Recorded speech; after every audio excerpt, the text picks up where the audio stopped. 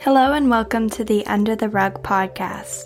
I'm making this podcast to talk about stories I find interesting, things that keep me up at night, including frauds, missing persons, mysteries, murders, basically all things true crime. Maybe even some natural disaster stories, we'll see. I have long been fascinated by true crime and love to discuss it with people. There are cases that, for better or for worse, stick with me. And some of them are well known, like Susan Powell, Kaylee Anthony, Sharon Tate. But there are lesser known cases that I read of in the news as they happened, and then never heard of again. Those are the cases I'm eager to talk about here. The ones I want to awaken people to. I'm not a journalist, and I don't even play one on TV, so I'm not going to have new information or exclusive interviews for you. This is just me telling the story and probably putting some commentary in here and there. So the story I want to start with is one that really resonated with me, and I feel like it can resonate with a lot of people. And that's the tragic murder of Charlotte Zaremba.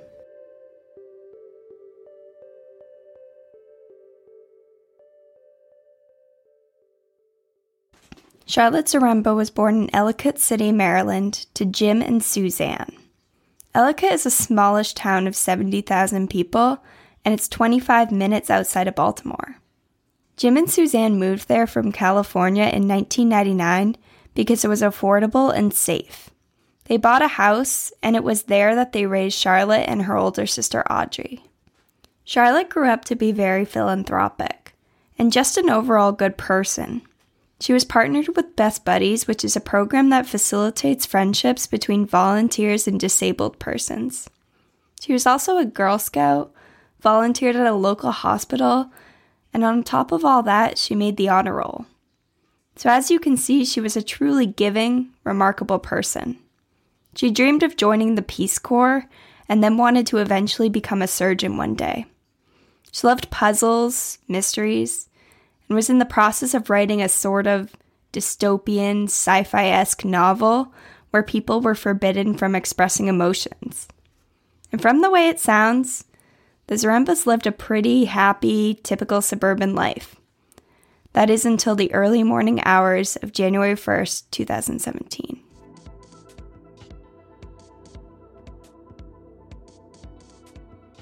Charlotte spent her New Year's Eve with her friend Marissa Poisel.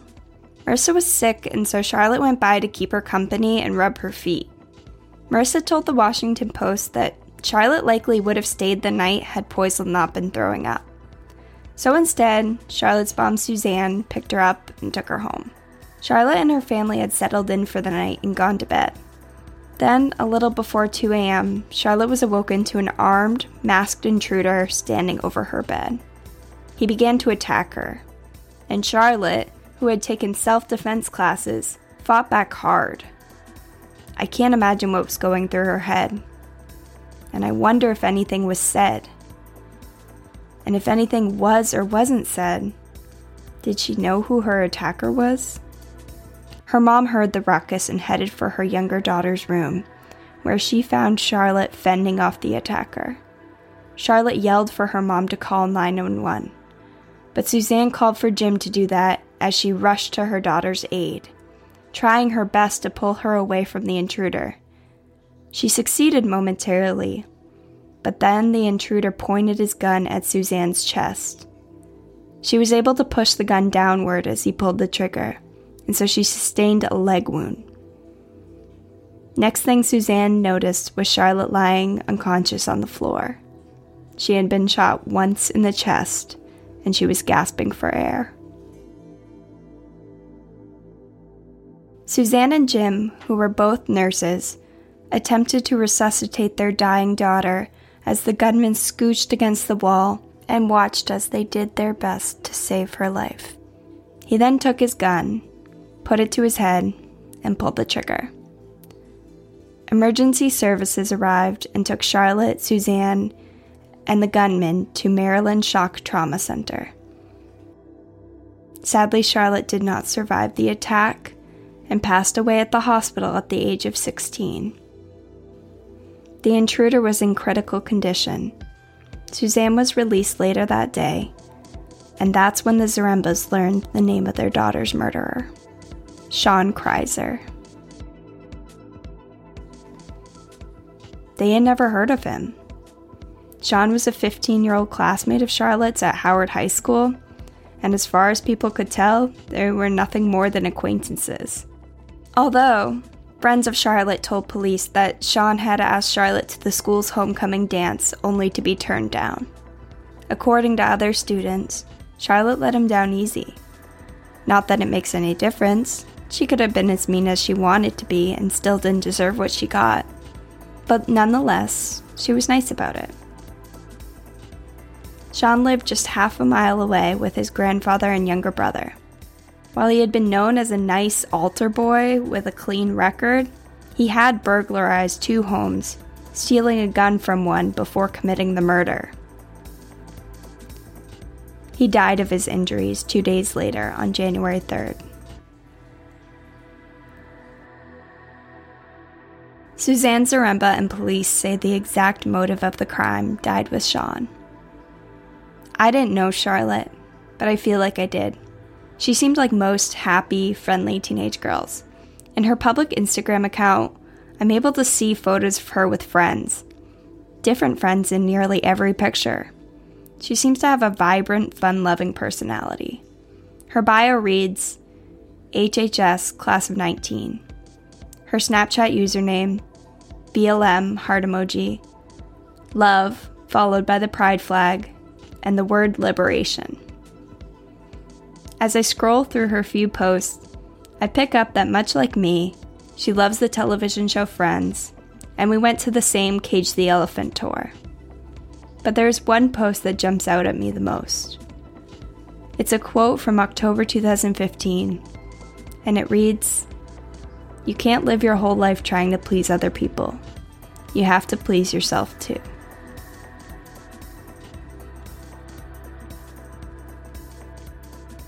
As far as I can tell, police still haven't identified a motive.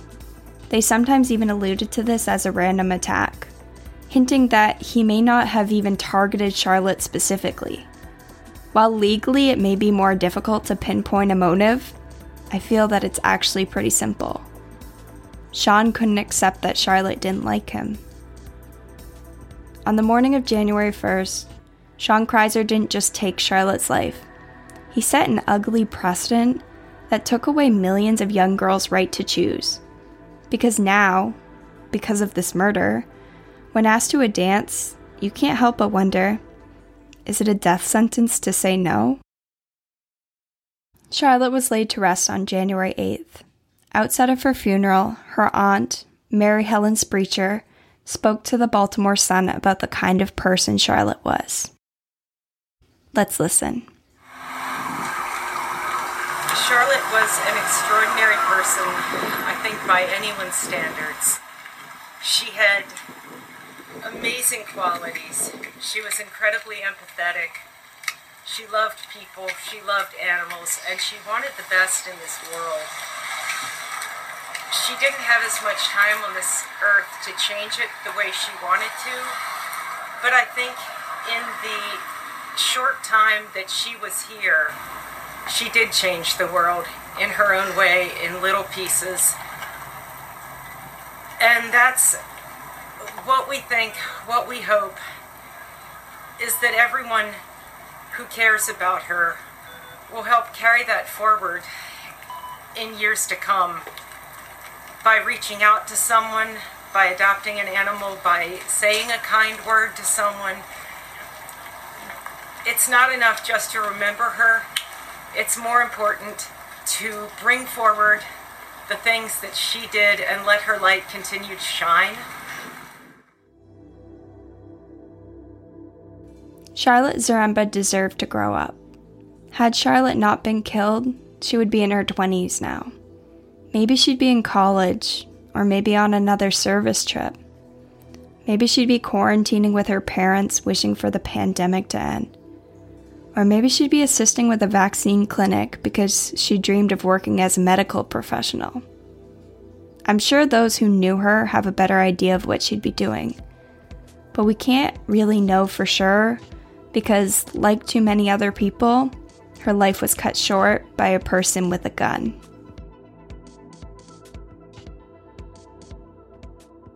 My sources for today's podcast come from a Baltimore Sun article by Tim Prudent, a WBAL-TV article by Salika Khan, and a Washington Post article by Ian Shapira.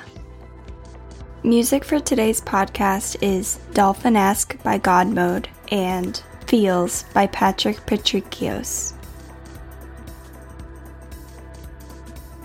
I'm committed to providing you with the best information possible.